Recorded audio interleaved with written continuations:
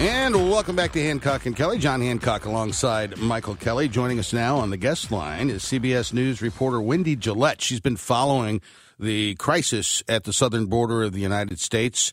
In just a few days, May the 11th, Title 42 is set to expire. Wendy Gillette, welcome to KMOX. Tell us about Title 42.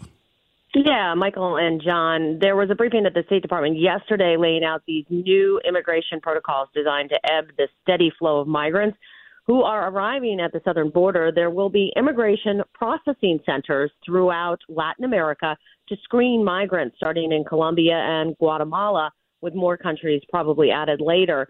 The regional hubs will make decisions about migrants if they qualify for refugee resettlement in the U.S., family visas, or work visas. They could also be resettled in Canada or Spain, which have both agreed to accept some of them. The processing centers could handle around 5,000 to 6,000 migrants a month. U.S. immigration employees will conduct the screenings. Now, this is in place of Title 42, which, as you mentioned, will end on May 11th. Title 42 allowed the government to expel more than 2 million migrants without processing their asylum claims. There are estimates that the ending of Title 42, along with the COVID public health emergency on May 11th, will mean a possible spike of migrants, maybe as many as 13,000 a day at the southern border. Yeah, and we've seen in the lead up to Title 42's ending, we've already seen an uptick in the amount of activity at the border, and of course, this policy that Secretary of State Anthony Blinken and Secretary Alejandro Mayorkas are going to spearhead is designed to kind of reduce that. Is there a sentiment that it's going to work, or do we still think we're going to have the crush at the southern border, even with these regional centers? Well, as you mentioned, there has already been a sharp increase in illegal migrant crossings before the removal of Title 42. The Border Patrol reports about a 40% higher rate of migrant apprehensions compared to last month. And in May, it's expected that, as I had already said, that 13,000 a day possibility of that many migrants at the southern border, and these processing centers will only be able to handle 5,000 to 6,000 migrants a month. So at least in the short term, it does not look like it's going to stem the tide of migrants who are arriving at the southern border.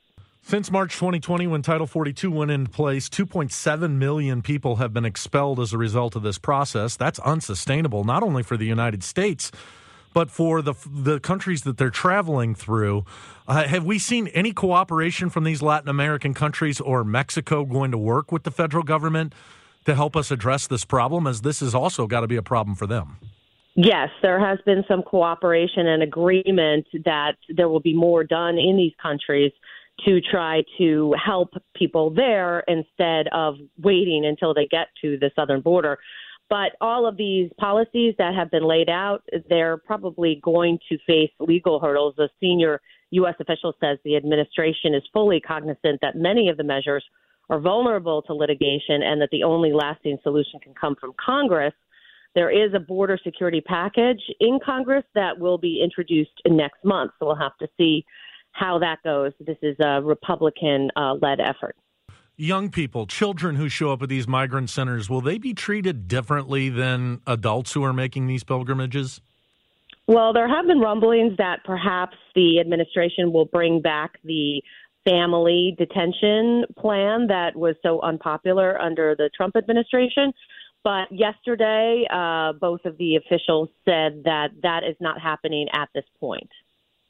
And one of the things of all the issues that we're dealing with, you've got all these cartels that are, people are dying trying to get to this country.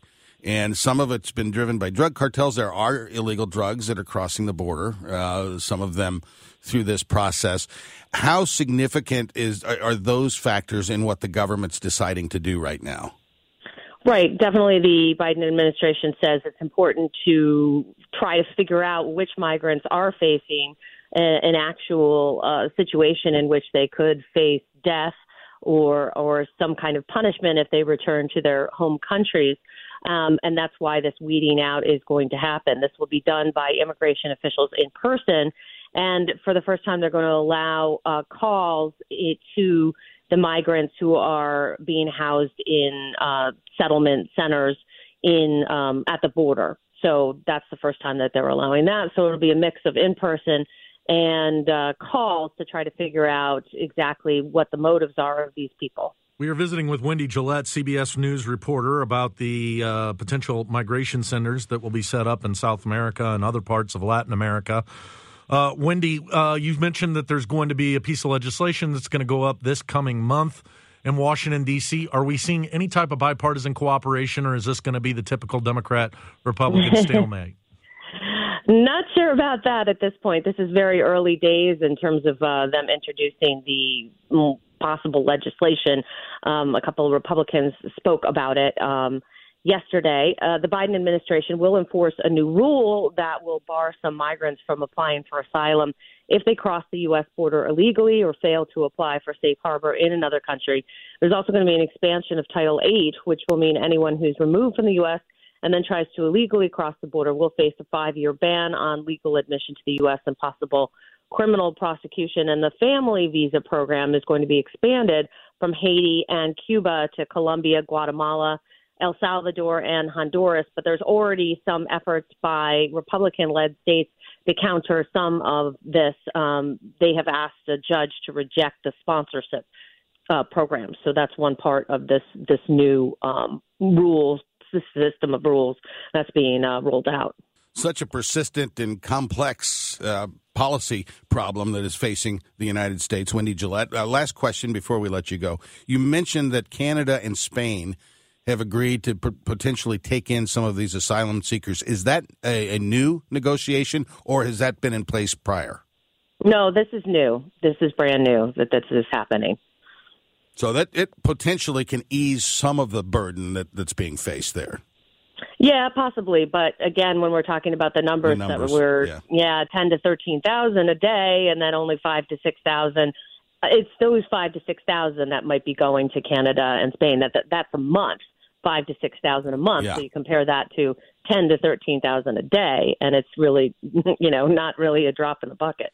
It's an issue that has plagued this country for many years and probably will continue to do so, and we'll keep an eye on it. Wendy Gillette, thanks so much for your time. Have a good weekend. All right. Thanks so much.